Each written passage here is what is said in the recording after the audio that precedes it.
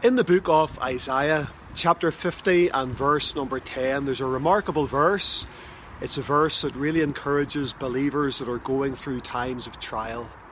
It asks a question: who is among you that feareth the Lord, and obeyeth the voice of his servant, and yet walketh in darkness, and hath no light? Let him trust in the Lord, and stay upon his God. Challenge you to open your Bible and read that verse for yourself. Isaiah chapter 50 and verse 10. Who is among you that feareth the Lord, obeyeth the voice of his servant, and yet walketh in darkness, and hath no light? It's speaking about the believer, those who love the Lord, those who fear the Lord, those who are walking in obedience to the Lord, and yet find themselves in a place of darkness. Some of the old saints used to talk about what they called the dark night of the soul. The dark night of the soul. And it may be today that even as a believer, as a child of God, you find yourself facing seasons of darkness. Many believers have been there before. Very difficult to explain, very hard to understand, sometimes very difficult to see a way out. The dark night of the soul. And you find yourself in a place of darkness. You love the Lord, you fear the Lord, you're seeking to walk with God, you're living as best you can and as best you know in obedience to Him, but you find yourself in a place of darkness. You can't see light, you can't trace the hand of God.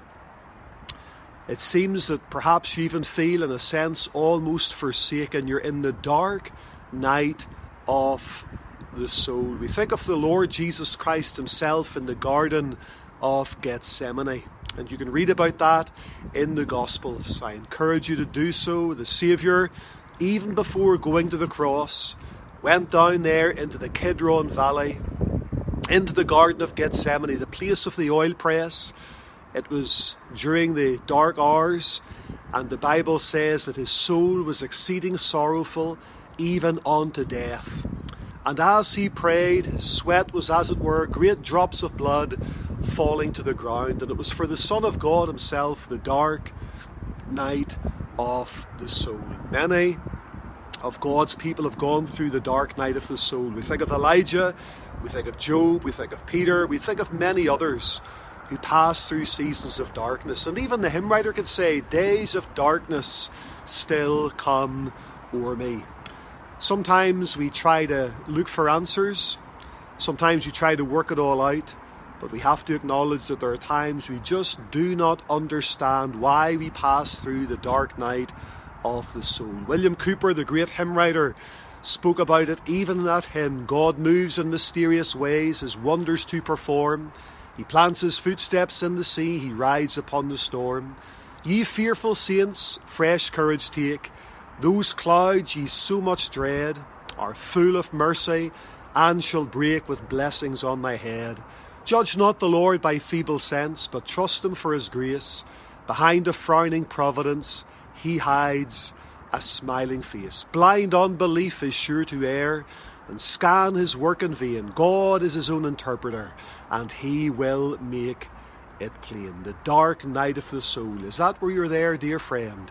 You find yourself in darkness. Find it difficult perhaps to sleep. Find it difficult to pray. Find it difficult even to read the Word of God. Maybe you find it difficult to see hope. Maybe you're struggling even with assurance. And during the dark night of the soul, the enemy can so easily come in like a flood. The prophet Isaiah speaks of it. Who is among you that feareth the Lord, obeyeth the voice of his servant, and yet walketh in darkness and hath no light? What are we to do?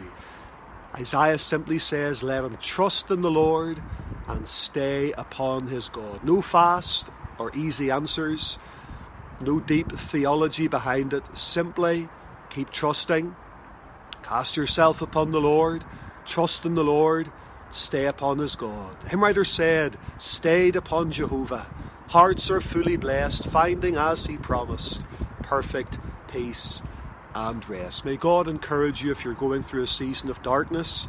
It's early in the morning here in Lisburn. We're just going for an early morning prayer meeting in a few minutes. And we'll be praying for people that are struggling going through trials and difficulties.